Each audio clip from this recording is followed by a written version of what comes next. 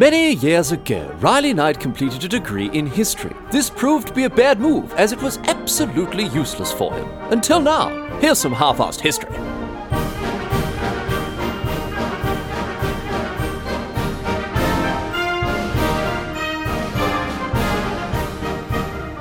What's going on, mate?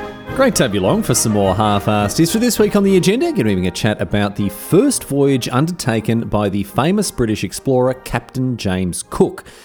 Now, all the Aussies listening will be very familiar with this bloke's name, of course. He is often the person credited with having discovered Australia, and this is, of course, completely untrue. Not only was he not the first person to discover Australia, as obviously Indigenous Australians have been living here for tens of thousands of years, he wasn't even the first European to visit, but all the same, even if he wasn't the first European to land on Australia, he was the bloke who claimed Australia for Britain, and this was instrumental in kicking off the British colonisation of Australia. And that was, largely speaking, a pretty bloody awful thing to have happened, as we talked about in episode 239, the colonisation of Australia, get across it.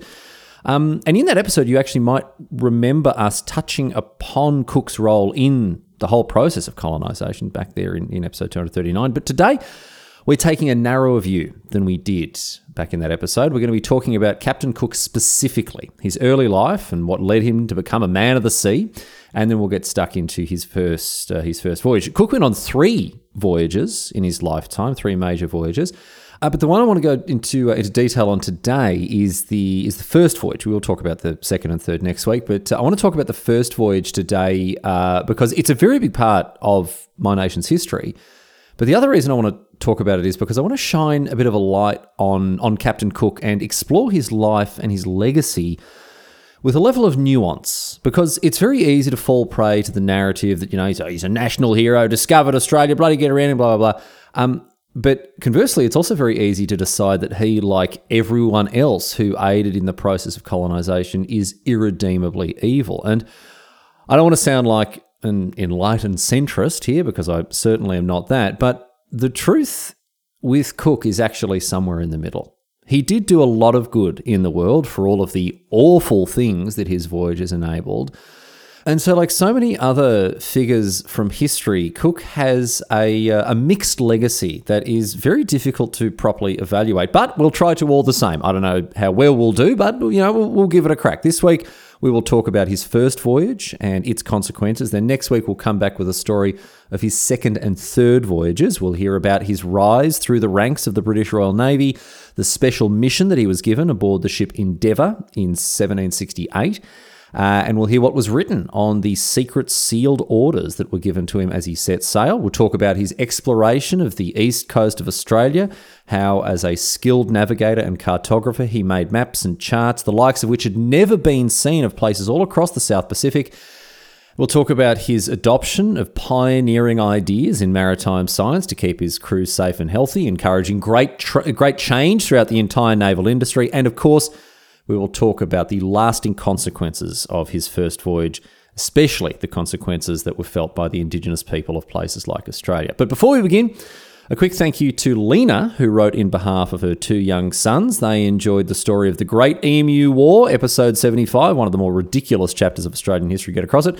And these boys wanted a bit more Australian history. They wanted to learn about Captain Cook. So here we go. Thanks very much, Lena, and you blokes for getting in touch. Strap yourselves in. It is time for the tale of Captain Cook's first voyage. Here we go. We're going all the way back. We're going all the way back to 1728 to the, you can go and have a listen to episode 236 of the Gregorian calendar, and you'll know why why I'm saying we're going back to either the 7th of November or the 27th of October, depending on which calendar you ask. Anyway, that's when young James Cook was born, the son of James Cook and his wife Grace, the second of their 8 kids, obviously named after his dad. James Sr. was Scottish, but he'd moved down to England to a town in Yorkshire called Marton. That's where his wife Grace was from. And it was there that young James grew up until he was about 8 years old, when his family moved from Marton to work on a farm in a village called Great Ayton, and they settled down there for good. In later life, his parents ended up in a very famous little cottage in Great Ayton. People still argue today about whether Cook himself actually lived there. He may have moved out before they moved into this particular cottage, but you can still go and visit the cottage today. However, if you want to do so, you shouldn't head to Great Ayton because you won't find it there anymore. Instead, you will have to head to the Fitzroy Gardens in Melbourne, Victoria, the greatest city on earth. Yes, the cottage was eventually shipped over to Australia brick by brick in 1934 and was rebuilt. It's well worth a visit if you're ever in my hometown. Anyway, Cook himself went off to school in Great Ayton and immediately stood out as a very clever kid indeed. By the time he was a teenager, he was excelling himself, particularly in mathematics. But all the same, he was put to work on the farm that his old man managed when he was 13. But this did not get in the way of him improving his ability with numbers. As we'll talk about extensively throughout this entire episode, he really did have a gift for numbers. This was what made him such an enormously skilled navigator, a pioneering cartographer, something that went on to become a hallmark of his career as a man of the sea. Anyway, farm work didn't suit young Cook, it seems, because when he was 16, he left home and he headed to a little fishing village on the coast called Staithes. It's not too far from Great Ayton, and there he worked as a grocer's apprentice. However, while in Staithes, it's thought that Cook, like so many before him, heard the siren call of the sea. He felt the salt wind on his face, heard the snap and billow of the sailcloth, and decided that a life of eating salt pork and hardtack, yes, that's the life for me, he said to himself. So he gave up on his apprenticeship as a grocer and instead moved to Whitby, a larger port town, and there was apprenticed on a fleet of merchant vessels, colliers, sailing up and down the English coast hauling coal. And it's here that his natural affinity for numbers came to the fore. While an apprentice sailor, he studied trigonometry, geometry, algebra, as well as navigation and astronomy, and he proved himself to be pretty bloody good across all of these disciplines. And these skills were absolutely essential for anyone hoping to act as a senior officer or even as a captain on a ship. So Cook, aided by the talent for mathematics that he had, he was well on his way, even as a young bloke. And it wasn't long before he was excelling himself on the high seas. He finished up his apprenticeship, he got a job in the merchant navy, sailing on trading ships, and very swiftly rose through the ranks. He was a master's mate at the age of 24, and 3 years later, he was actually offered the command of a ship in his own right. So he's done very well for himself, particularly as his ascent was purely merit-based. He wasn't born into the aristocracy or anything. He's just the son of a farm labourer. He didn't have rich parents to buy him a commission on a ship. So our boy's come good here. I mean, good on him. But here's the interesting part. He actually didn't stick around in the merchant navy. Within a month of the offer of captaincy, Cook decided to take a different tack and joined the Royal Navy instead, the Navy with guns and cannons and stuff, the military. And this was a very canny tactical decision. Cook knew that he had the skills to support a high-flying career on the waves, and he decided that the Royal Navy would be a much better bet for career advancement than the Merchant Navy.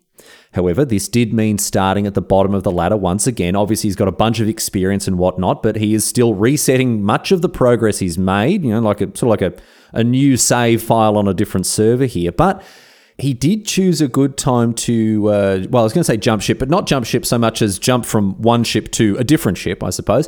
As it was 1755 when he joined up to serve in the Navy, and 1755 was a period of great military tension throughout Europe and its colonies. And 1 year later, in 1756, the 7 Years' War would kick off, a war sometimes described as the first global war. Very interesting war indeed, so much to talk about, fought in Europe, in the Americas, Asia, the Pacific, even in Africa. The first time a war had spread across so much of the globe like that. Anyway, Cook warmed up for the 7 Years' War by serving as an able seaman before a quick promotion, once again to master's mate, enjoying his country's national pastime in fighting the French, going after their ships in 1755 before the war really took off. And another promotion saw him rise to the rank of boatswain. Then he passed his master's examination in 1757, meaning that he was now accredited to command a ship of the Royal Navy. And it wasn't long before he was given command of a vessel, HMS Pembroke, and in this he sailed over to North America to aid the British efforts in the colonial war being fought there, the French and Indian War, as it's often known, usually folded into the 7 Years' War more broadly. Cook was involved in the capture of the French fortress of Louisbourg and the siege of Quebec City, two key battles that helped to wrest Quebec away from the control of the French, a foundational aspect of the modern-day nation of Canada. And Cook, during this time, also showed his remarkable aptitude for navigation, cartography, and surveying as he mapped out things like the entrance to the St. Lawrence River, greatly aiding the British as they continued to take the fight to the French colonies. And his talent for surveying and cartography, it did not go unnoticed. It was put to further use as we move into the 1760s. He was tasked with mapping the coastlines of Newfoundland and southeast Labrador. Not an easy task, let me tell you. If you've ever gone and had a look at a map of Newfoundland, you can go and look at the map that Cook himself made. Newfoundland has an intricate and jagged coastline, a very difficult task to achieve, but Cook, after making several difficult voyages over many years, he did manage to map this coastline out, and by 1767 he had completed his cartographic work on the coastlines that had been assigned. And, you might be thinking, just in case you think at this stage, all right, sure, what's the big deal? He drew a map, right? Let me tell you this.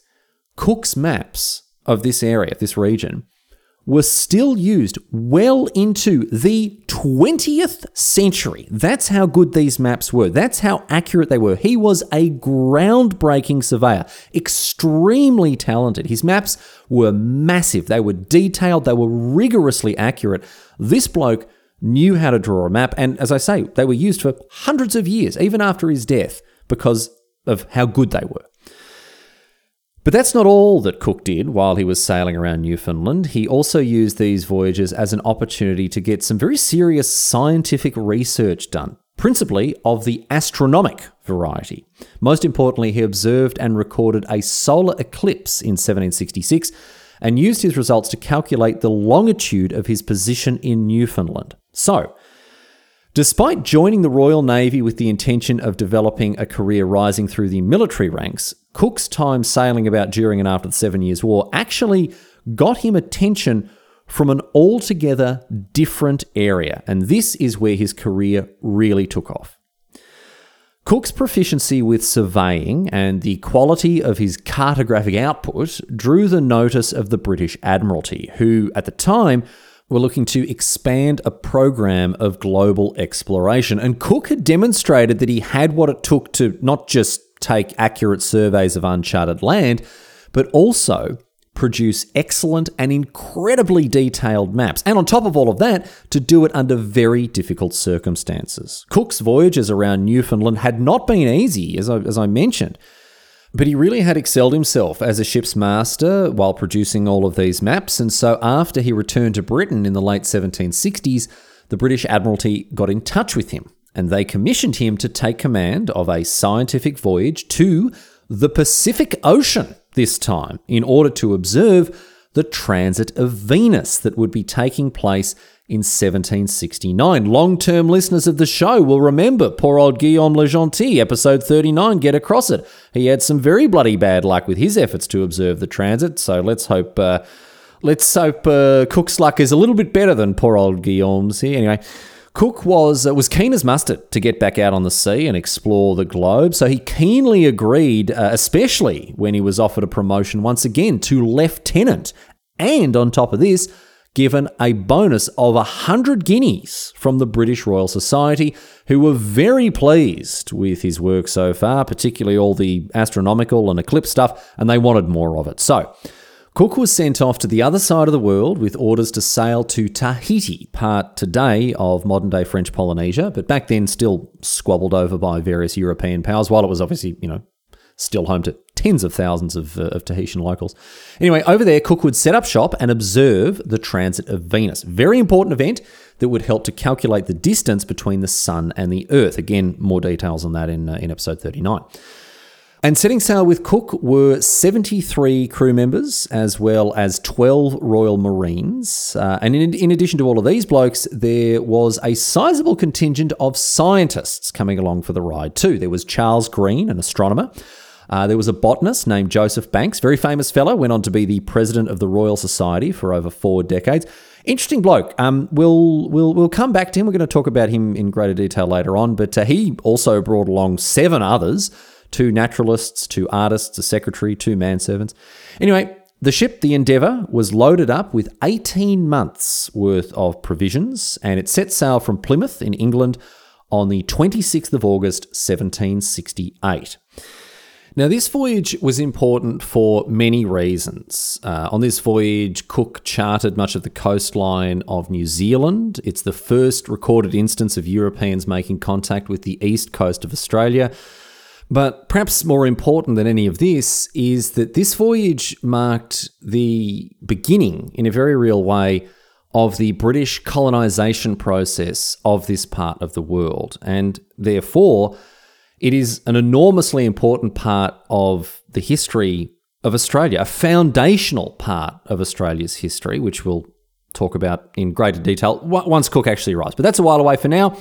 He's off to Tahiti, a massive journey, halfway around the world, off he goes. After a brief stop in Rio, he rounded Cape Horn at the bottom of South America, and then headed off across the Pacific to Tahiti. And the Endeavour arrived there on the 13th of April, 1769. Very little to report about the journey to Tahiti. Seems like it all went quite smoothly. And after arriving, they had a couple of months until the transit, and so Cook made landfall, said g'day to the Tahitian chief, with whom European powers enjoyed reasonably good relations, and set up shop on the northern coast of the island, a point that is still known today, very appropriately, as Point Venus. Unfortunately, the observations didn't go well. It was a clear day, no clouds or anything. However, it seems like the instruments that Cook, Green, and one of Banks's naturalists had brought failed them. They couldn't reconcile the differences between the observations that they all made and realised very quickly that their data was riddled with problems and issues and errors. So they stuffed all that up a bit. Oops, lucky. I mean, yeah, lucky you've got blokes like Le Gentil off doing a stellar job to make up for it. But with that behind us, we move now to the much more exciting part of Cook's first voyage, because he hadn't just been given orders to observe the transit of Venus from Tahiti. No. He had also been given, as I mentioned in the intro, sealed orders that were not to be opened until after the transit of Venus. So that's what Cook did. He opened up the sealed orders, he discovered his new assignment, and his assignment was to sail through the South Pacific in search of an as yet undiscovered southern continent which was believed to exist, Terra Australis Incognita. And I'm not talking about Australia here either. No, Cook knew about that continent, as did all the other European explorers. It was known as New Holland at this point in history. The west and northern coasts had been charted by the Dutch. No, I'm talking instead about Antarctica, which had been hypothesised to exist for centuries without a lot of proof, mind you. People just kind of thought it would be there, mainly to balance out the continents in the northern hemisphere, which is not terrific reasoning, but they were right about one thing, it's there. But that hadn't been confirmed at the time. This was what Cook's job was. So he began to hop from island to island in the South Pacific, searching for this mythical continent. A Tahitian bloke named Tupaia asked to come along with him, and Cook accepted, and he was very glad that he did, because Tupaia was also a very talented navigator, just like Cook, and on top of that, he was also able to act as a translator with other island communities in the Pacific. Cook sailed south for a long time, almost 2,500 kilometres, without finding Terra Australis. And once he reached the 40th parallel, he turned west instead, heading towards New Zealand. Now, New Zealand, like New Holland, was also known to European explorers after the Dutch explorer Abel Tasman had visited a century beforehand. But after arriving there, Cook became the very first person known to history to record a circumnavigation of New Zealand's 2 main islands. And this was important for a few reasons. First of all, his maps were characteristically top-notch. They only had a few small errors.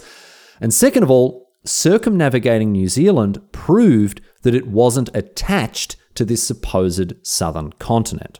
However, his circumnavigation was not without its issues. I'm sorry to say that despite Tupaia doing his best to translate and to act as an intermediary between the European visitors and the Maori locals, things got ugly and things got violent. The first couple of encounters Cook had with the Maori resulted in 7 or 8 Maori deaths, I'm sorry to say.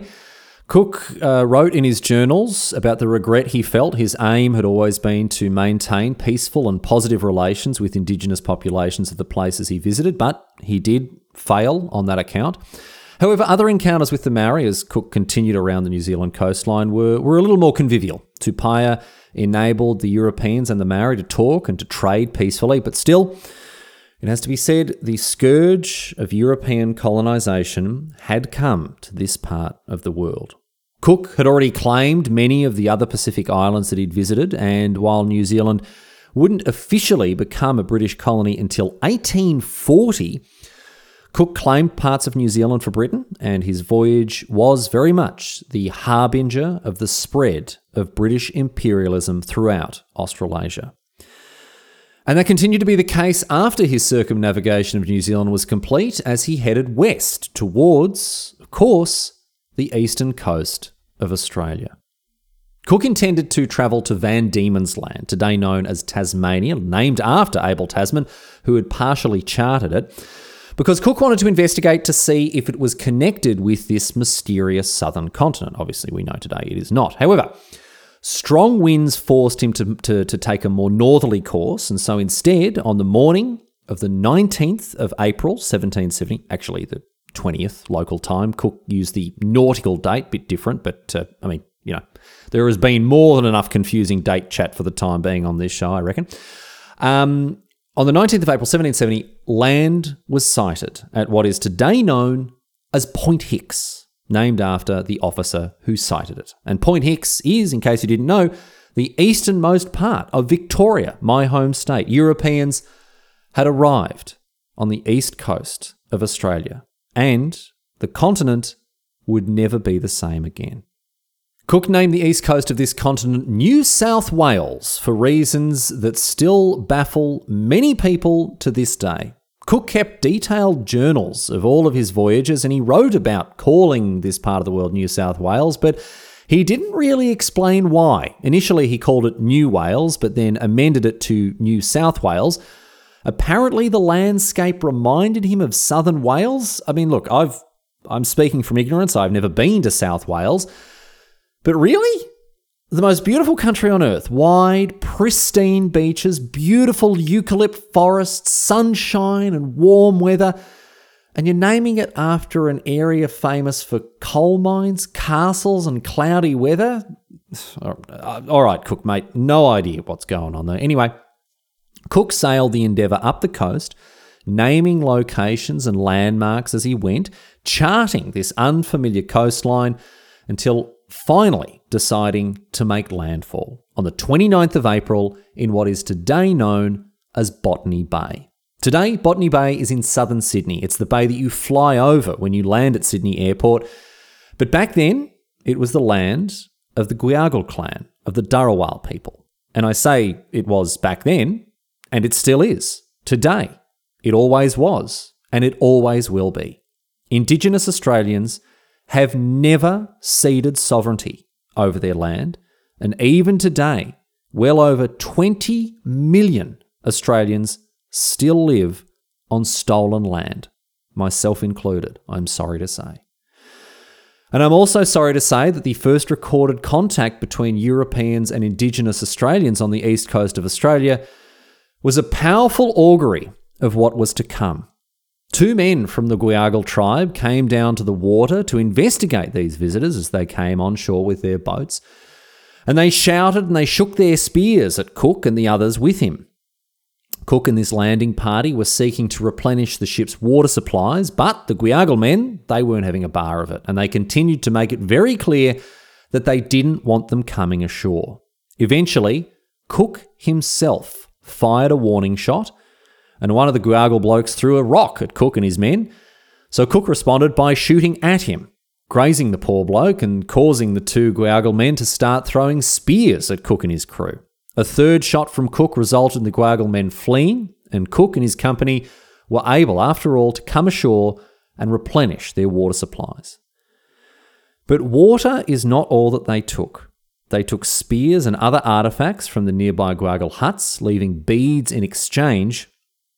And this first encounter between the British and the Indigenous people of Australia is, I'm sorry to tell you, emblematic of the way in which the British and later white Australians have treated the First Nations people of this country ever since. To this day, there are vast inequalities and injustices that Indigenous Australians have to deal with on a daily basis, entrenched into Australian history, culture, and society ever since that first encounter with James Cook and the British back in 1770. I'm deeply ashamed of my nation's history when it comes to Indigenous relations and affairs, and I want to see more done to rectify and remedy the situation today, a situation that goes back almost 2.5 centuries, a situation that today Australians are all too ready to remain ignorant of. Anyway, Cook and the Endeavour remained in Botany Bay for a week. Cook initially wanted to call Botany Bay Stingray Harbour, but after Joseph Banks and his companions gathered all sorts of new botanic specimens from the land around the bay, Cook changed the name, and even today it's still known as Botany Bay. Cook then continued north, sailing past Port Jackson, across which you will today find the Sydney Harbour Bridge, right next to the Sydney Opera House. And again, as he went, he named different landmarks and locations, observing the fires of the Indigenous populations that lived along the east coast. On the 11th of June, the Endeavour ran aground on the Great Barrier Reef in what is today far north Queensland. The ship was repaired at a location now known as Cooktown, named after, of course, Cook himself. It took 7 weeks, but eventually the ship was repaired, and the time hadn't been wasted either, as Joseph Banks and his mates had been busy collecting more botanical samples to take back to Britain, a huge number of them, thousands of them. Banks introduced acacia, eucalyptus, and, of course, the Banksia to the rest of the world, the last plant there still bearing his name today. And during this time, Cook and his men encountered more Indigenous Australians, and I'm happy to say that this time around they had much more peaceful relations with them, although there was a dispute over some sea turtles, of all things, that resulted in Cook ordering more shots to be fired at the Indigenous Australians, resulting in another minor injury. But eventually, the Endeavour was back underway and arrived at the northernmost point of Australia, which still bears the name that Cook gave it, Cape York, named after his homeland back in Britain. Cook then landed on an island in Torres Strait, known even today as Possession Island, and it was there that he claimed official possession of the entire eastern coastline that he just explored for Britain. Disregarding the fact that the land was already inhabited, Cook invoked the right of discovery. These and other flimsy justifications for seizing land that had been lived on for centuries, for millennia, this was the foundation of colonialism and imperialism. And I'm sorry to say that Cook invoked these justifications as he claimed Australia for Britain. Right of discovery. Nonsense. You can't discover something that thousands upon thousands of people have known about for thousands and thousands of years. It's like saying Neil Armstrong discovered the moon. Anyway, after leaving Torres Strait, Cook then sailed on towards Batavia in the Dutch East Indies, modern-day Jakarta, Indonesia, and he pulled into harbour there. And it's here that I want to talk about some of the more positive aspects of Cook's voyage up the east coast of Australia, starting with the cartography that he did. We know that Cook is a very skilled navigator and a very talented cartographer, and the maps and the charts that he produced while sailing up the east coast of Australia reflected that. They were accurate, they were well made, and they provided an enormous amount of information about a part of the world that was a mystery to explorers everywhere. And Cook's exploration of the east coast of Australia gave us all new understandings of this region, not just geographically, but also scientifically, as the scientific contingent of men he had aboard his ship investigated the flora and the fauna of this part of the world and deepened our scientific understanding and knowledge of the natural environment in which we all live. But perhaps more importantly than this, more important certainly for the men aboard his ship, was something that Cook did that really does set him apart from other sea captains of the time. Quite aside from his remarkable abilities with surveying and navigation and cartography and whatever else, Cook was a man of science, through and through. He was someone who, after his brief stint as a military naval officer, devoted his life at sea to furthering human understanding and knowledge of the world, as you can very clearly see the fact that he captained this scientific expedition all the way across the world. But this devotion to scientific understanding had a huge impact on the history and the development of medical progress, and specifically when it comes to scurvy. Cook arrived in Batavia with 0 members of his crew unwell, and with a grand total of 2 cases of scurvy on the books since he left Britain. This was unheard of. 2 cases, not even deaths. The men recovered. Usually after 2 years at sea, diseases like scurvy would ravage the crew of any ships, and there would be multiple deaths every single time.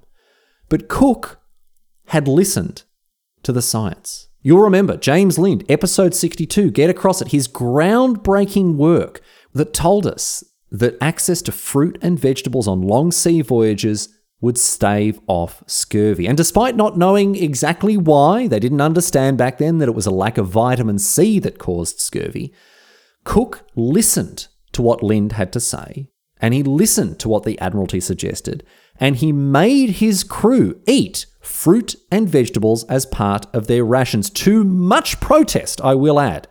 He did this by hook or by crook. He took on citrus fruits, which we know today, they're a great source of vitamin C, and he ordered the crew to eat them, which they did under great duress. Some of them just really didn't want to eat any fruit and veggies. But he also brought sauerkraut on board, pickled cabbage, and the crew were even less excited about eating this, which is understandable because sauerkraut is bloody gross. I don't blame them for not wanting to eat it. But do you know how Cook went about getting his crew to eat the sauerkraut? He served it exclusively, to begin with, at the officers' tables. He served it as though it was a delicacy reserved for the upper crust only. And then, as time went on, he very generously offered anyone who wanted to try it, you can just have just a little bit of sauerkraut as a treat. And now the whole crew, thinking that it's something very special, they all start clamoring for their share. They all want some as well. And in the end, Cook actually had to ration the sauerkraut that he'd brought on board so as not to run out of it. This is like tricking kids into eating their vegetables. Amazing. What else did he do? Did he scoop up mashed veggies on spoons and fly it into his crew's mouths like aeroplanes? Absolutely bloody ridiculous. But I tell you what, it worked. It worked. When European ships arrived in Batavia normally, they were filled with sick crew members after months at sea. So Cook, having, in his words, not one man upon the sick list, this was quite an achievement. Now, sadly, the good health that the crew enjoyed wasn't to last. Batavia was not a very healthy city. It was filled with sick people, both locals and travellers, and one particularly malicious illness that hung around there like a bad smell was malaria. So despite arriving with an empty sick list, the list filled up very quickly after landing in Batavia. Malaria ravaged Cook's crew, as did other diseases like dysentery. So he didn't have quite as good a run after he had arrived in Batavia, but it has to be said, this was still a monumental undertaking. Getting a crew all the way around the world, years at sea, without any deaths to scurvy, that really does, as I say, set Cook apart from other sea captains of his time. Anyway, after leaving Batavia and setting sail back towards Britain, unfortunately, many aboard the Endeavour died of illness, including Tupaia and Charles Green, the astronomer. But aside from all this illness, the return journey around the southern tip of Africa, the Cape of Good Hope, was largely uneventful, and on the 12th of July, 1771, after 2 years, 10 months, and 17 days at sea, Captain Cook's first voyage came to an end. He had been away for over 1,000 days, and people were very surprised to see him. The unexpected length of Cook's voyage had resulted in many people believing that the Endeavour had been lost forever. Either they'd ended up off course and had perished while trying to find their way back to familiar waters, or they'd been sunk by the French. It was really a very big relief to see most of the Endeavour's crew arrive back home safely. And the voyage was, back then at least, celebrated. as a huge success, and it doubtlessly led to Cook being sent off on a second and third voyage, as we'll have a chat about next week. But in the meantime, back in Britain, Cook was hailed as a hero for leading such a successful expedition, especially after his journals were published, giving the public a full account of the voyage that he'd undertaken. Although I have to say, it was actually Joseph Banks who really enjoyed the fame and the fortune and the limelight. His fame surpassed even Cook's as he came back with around 13,000 botanical samples documenting over 1,400 species that were new to European science. But don't congratulate him too much, however, because not only was he a bit of a precious and difficult bloke, as we'll talk about next week, he was also one of the strongest proponents for the colonisation of Australia with convicts, as you might remember from episode 239, Get Across it. Anyway, he certainly left his mark on history, Sir Joseph Banks, particularly the science of botany, and around 80 plants today are named after him, most famously the wildflower genus Banksia. Anyway, before we wrap up for today, I want to tell you a few things about the consequences of this first voyage of Cook's, because it did change the course of history for millions and millions of people in the coming centuries, and it also changed the lay of the land back then in the late 18th century as well. Evaluating Cook's first voyage is a very difficult thing to do because just as it brought about many great advances in science, cartography, medicine, and whatever else, it also directly led to increased British colonial expansion and the needless suffering and death of Indigenous people and their cultures. And of course, on top of that, the economic exploitation of their lands and their resources, sovereignty over which, as I said, has never been ceded. Like so much else from history, the legacy of this expedition is a mixed one, but let's talk in a little more detail about the most important consequences of Cook's first voyage. Firstly, scientific progress. Cook enabled all new understandings of the natural world as the team of scientists that he took with him brought new findings and discoveries to the world of modern science. Botany, zoology, geology, ecology, geography, oceanography, Banks and all the other nerds that Cook had brought with him deepened scientific knowledge and understanding of the South Pacific in all new ways. Species of plants and animals that were unknown to Western science were revealed to the world at large through the publications made by those who travelled with Cook. And on top of all of this, Cook also greatly influenced the art of seamanship in many ways with this voyage. His skills as a navigator and a cartographer were responsible for the creation of incredibly detailed maps and charts of the South Pacific.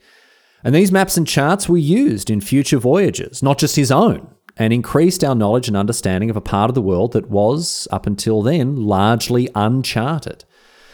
Cook also used pioneering techniques and equipment to aid him in keeping meticulously accurate records of his voyage, the latest maritime chronometers, for instance. And Cook's success with these devices helped to normalise the use of naval technology on long expeditions.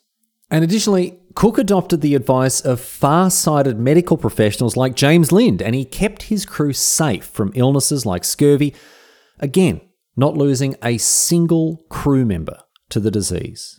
Today, this might not sound significant, but it was an enormous leap forward in seafaring, and it resulted in sea travel becoming safer for everyone. However, of course, it is impossible to ignore the negative consequences of Cook's voyage, and first and foremost amongst them is the fact that he was, unfortunately, the vanguard of British colonial expansion into this region. After Cook landed in places like Australia and New Zealand and brought home stories of the rich bounty of natural resources they contained, the British were quick to exploit them. Before long, the British sent colonists and convicts to colonise and settle these areas, with horrific consequences for the people who already lived there. Indigenous populations in places like Australia, New Zealand, and much of the rest of the South Pacific have done nothing but suffer at the hands of British colonisation. Their cultures were destroyed, their lands were stolen, their resources exploited for profit, and their people were systematically murdered, all in the name of civilization.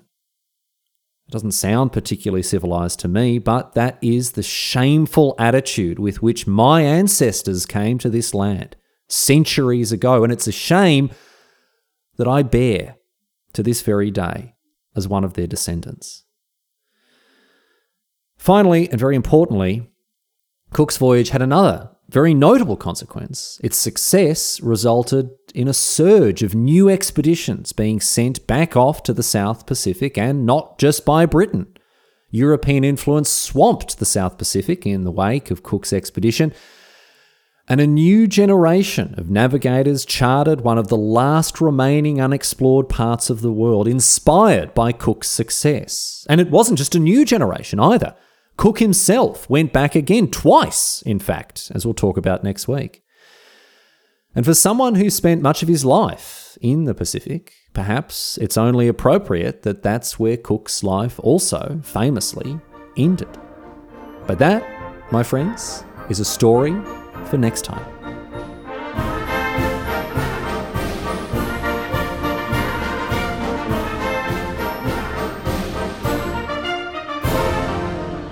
But that's it. That's all she wrote today, sports fans. That is the story of Captain Cook's first voyage, and I'm looking forward to getting across the story of the second and the third voyages that he went on next week, and I do hope you'll hang out with me then.